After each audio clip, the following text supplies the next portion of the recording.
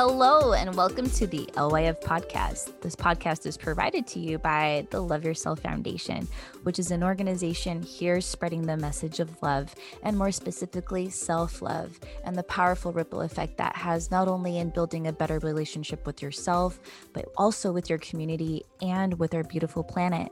We're here to tell you that we're all one. All living beings are connected to each other, to the universe. So we're going to be talking about important topics like mental health, environmental issues, and tying it all back into the self in ways that you can not only empower your relationship with yourself, but also empower your relationship with your community and with our beautiful planet. So if you like what you hear, please hit subscribe. You can check us out on Facebook, Instagram, Twitter at the LY Foundation. You can also check out our website at thelyfoundation.org. And we have a very special new addition to what we're doing.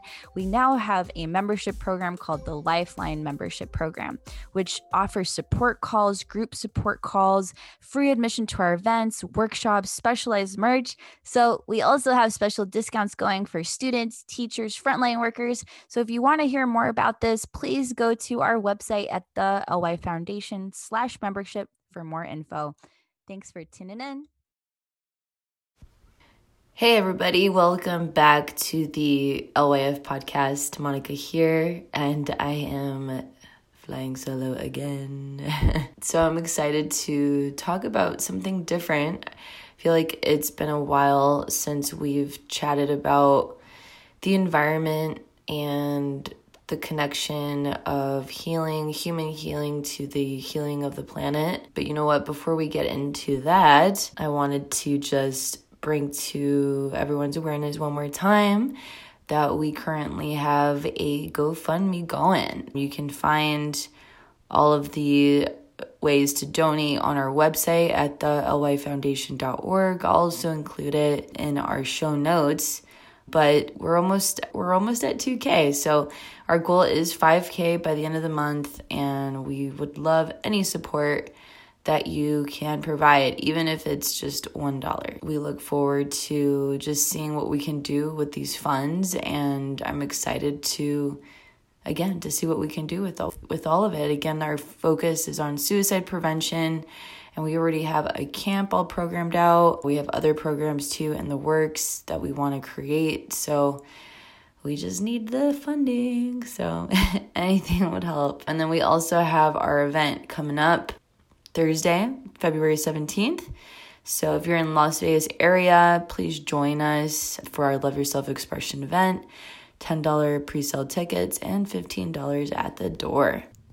So to our topic for today, I'm going to read a little bit from Climate A New Story by Charles Eisenstein. And I've read from this book before. It's been a while. So perhaps some of you have heard me speak on this before, but primarily my background was in environmental science. I did a lot of one of my degrees is in environmental science and did a lot of activism work around the environment. And man, obviously there's so much work to be done, and from getting folks to change their habits. And one of my conundrums growing up, because I grew up environmentally aware, so one of my conundrums always was, why do people not want to take care of the planet? And I always wanted to really get deep into what are the belief systems that are prohibiting or inhibiting us from really caring. And that's when, which perhaps some of you have heard me say, when I went through my mental health challenges and then later on got the inspiration to start the Love Yourself Foundation, I realized the statistics and I started looking at the numbers. The mental health numbers are super high, and the environmental devastation throughout the whole world also very high. And I started to think we are creatures, right, of this earth, and as such, there's a reason we're all connected and all that, right? We're in one big ecosystem. If we think about our global ecosystem, we're all connected. I think even if we just look at the pandemic, we've seen how connected we all are and how our actions do affect one another. And then going even further beyond our human species, just how our actions affect other animals, other plants, and what have you. So during that time, I just did a lot of research. And this is an area of growing research, which is really awesome to see, because I believe that at the core level, that's where a lot of the disconnect is. A lot of folks simply just don't have capacity. I remember when I was deep in the depression, deep in all of the things, where I just simply didn't have the capacity to be able to do more other than be in survival mode. So if we think about it, a lot of folks are in survival mode. I've been there. And even any time when our resources are being threatened, we all get into that mode. And again, I think pandemic has shown us that very well. So the big question is, how do we solve it, right? How do we bring solution to the disconnect? And I believe firmly that just like everything, we have to start with ourselves. We have to make sure that we are well, both mind, body, and soul, mind, body, and spirit, however you want to say it, because we simply have to start with ourselves and understanding our own belief systems. What are things that are holding us back too in our own lives? So by starting there and then slowly building that bridge, I think that's the missing ingredient. And again, there's a lot of, and also indigenous tribes have been saying this, right? That we're all connected forever. This is not necessarily a new story. It's only new for modern times. And that's what I really like about Charles Eisenstein. He talks about that, how really this is just new to us, new to modern society. And if we are to solve anything, I think we all need to get back to our roots. What did our indigenous cultures, what do they teach? And right, we all came from somewhere, right? All of us, we all came from indigenous cultures. It's just the globalized world has definitely made it a little bit difficult to even understand where our roots really lie.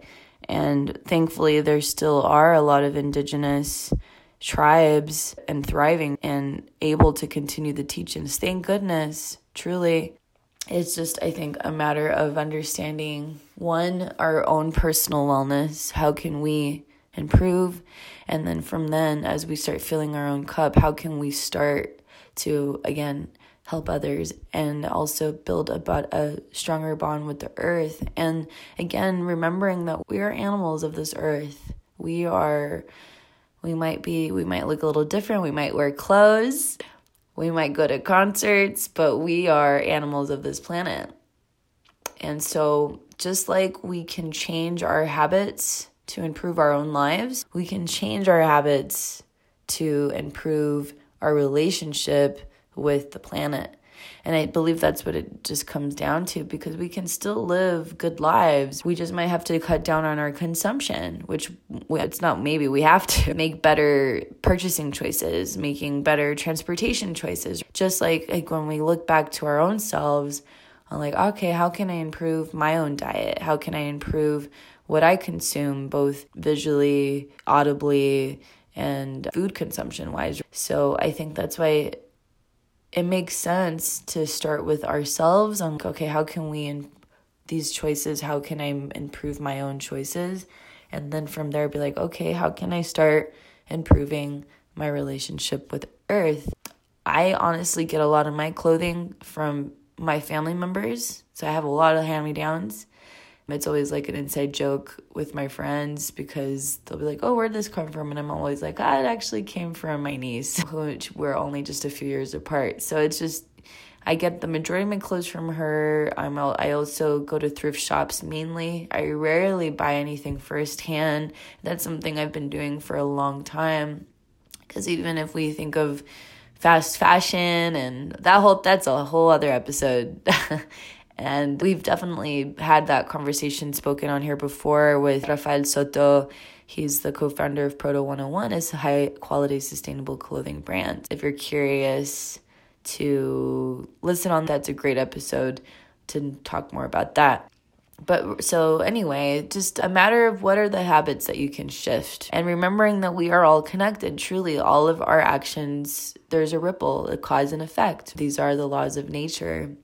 I want to read a little bit from Charles Eisenstein's book. And again, it's called Climate: A New Story. Highly recommend this book because, again, he was one of the folks that I learned about when I was realizing these correlations. And I was so grateful, I remember. And because I thought, wow, great, yay, there's others out there thinking this, and there's research and all the things. Yes, so I'm going to read a little bit from his book and go from there. So again, the book is called Climate Change: A New Story by Charles Eisenstein. Climate change is inviting us to forge a different kind of relationship, one that holds the planet and all of its places, ecosystems, and species sacred, not only in our conception and philosophy, but in our material relationship. Nothing less will deliver us from the environmental crisis that we face. Specifically, we need to turn our primary attention toward healing soil, water, and biodiversity, region by region and place by place. Endless photovoltaic arrays on ruined land are not going to solve the problem. We must enact a civilization-wide unifying purpose to restore beauty, health, and life to all that has suffered during the ascent of humanity. Across the spectrum, carbon dominates the conversation. Most, but again not all, skeptics seem to want the environmental problem to go away altogether and hope that by refuting climate change, we will once again have unlimited license to pillage the planet. The climate fundamentalists, despite their general sympathy for other environmental causes, instigate a perversely similar banishment of other environmental issues that gives implicit license to any sort of ecological pillage that doesn't generate CO2. I am suggesting here that the frame of the debate is itself part of the problem. The frame of the debate, drawing from the story of separation. And these includes the following: a conception of nature as environment and thus separate from ourselves. The assumption that climate is governed primarily by global geomechanical processes, solar radiation, atmospheric gases, Earth's rotation, polar and heat differentials, etc., and not by life processes. A mechanistic view of nature as an incredibly complicated machine. The primacy of quantitative approach to knowledge. Valuing other beings based on instrumental utilitarianism, their use value to ourselves. The belief that human beings are the only conscious, subjective agents on this planet. In overt and subtle ways, these assumptions inform climate science and policy today, from the formulation of basic research questions to the political arguments about climate, to priorities in funding, technology, agricultural, and industry. They are shared by alarmists and skeptics alike, which is not surprising since the same assumptions also underpin civilization as we know it. The problem and the current modes of solution come from the same place. That is why different framing is needed. To put in more shocking terms, it doesn't matter if the skeptics are right or not, because the assumptions on which the debate is based are already enough doom as to a dystopian future. I would like to therefore offer a new frame of the debate. Earth is a living organism. Each biome, local ecosystem, and species contributes in unique ways to the health and resiliency of the whole. They are the organs and tissues of the Gaian organism. All beings, plants, and animals, soil, rivers, oceans, mountains, forests, etc., deserve respect as alive, sentient subjects and not mere things. Any damage to the integrity of the planet or the beings on it inevitably damages human beings as well, whether or not the causal pathways for that damage are visible. Similarly, a healthy planet will benefit the physical and spiritual health of humanity. The psychic climate comprising our beliefs, relationships, and myths is intimately connected to the atmospheric climate. Likewise, the political climate and social climate are co-resonant with the atmospheric climate. The purpose of humanity is to contribute our gifts to the beauty, aliveness, and evolution of Earth. The converging crises of our time, including the ecological crisis, are an initiation for our civilization. The belief system I just outlined awaits us on the other side of that initiation. Can you imagine what a society would look like that embodied these beliefs in its agriculture, technology, and economics? Current green politics would seem paltry in comparison. Today, the political ship of environmentalism must sail against the current of the story of separation. Pulling the oars fiercely, the environmental movement stirs up a mighty froth, yet for all its progress through the water, the ship is carried backward by the current. The overall condition of the planet continues to worsen. 50 years after the Clean Air Act, pollution planet-wide is worse than ever. 40 years after the Clean Water Act, the ocean's plastic outweighs its fish. 40 years after Endangered Species Act, biodiversity on Earth is in its precipice decline. And after several decades of climate accords, climate derangement continues to intensify.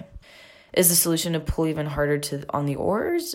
If the current is unchangeable, that would be the only hope. Here's what the metaphor breaks down.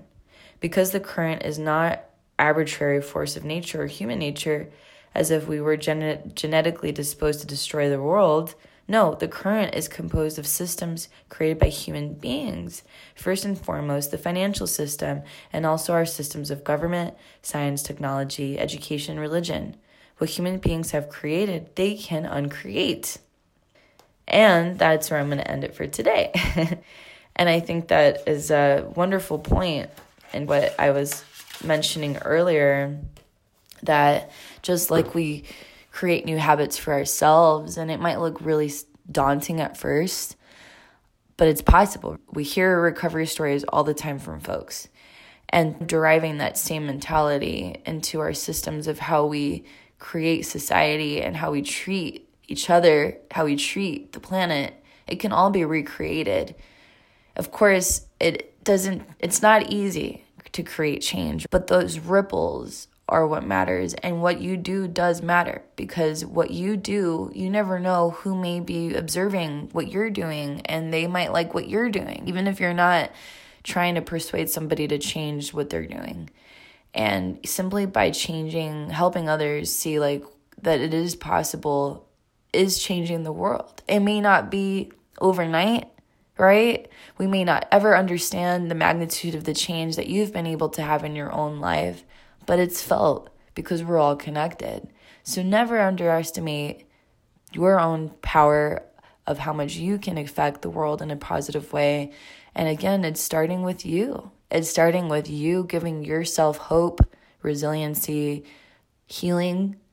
And from there, from that place of giving, you can, for giving to yourself and receiving healing, that increases your cup, that increases the capacity that you're able to give. You are much more powerful than you might even understand, and I believe in the power of change that you're able to contribute to this world. And if you don't know your purpose yet, that's okay. I think that's half the fun, is understanding why you're here, how you're here to help yourself and others and the planet. And with that, I will end my episode for today. I wish you all a beautiful day, and I hope, if you're in Vegas, I hope to see you at our Love Yourself Expression event at the Gather House at Ferguson downtown. Till next time.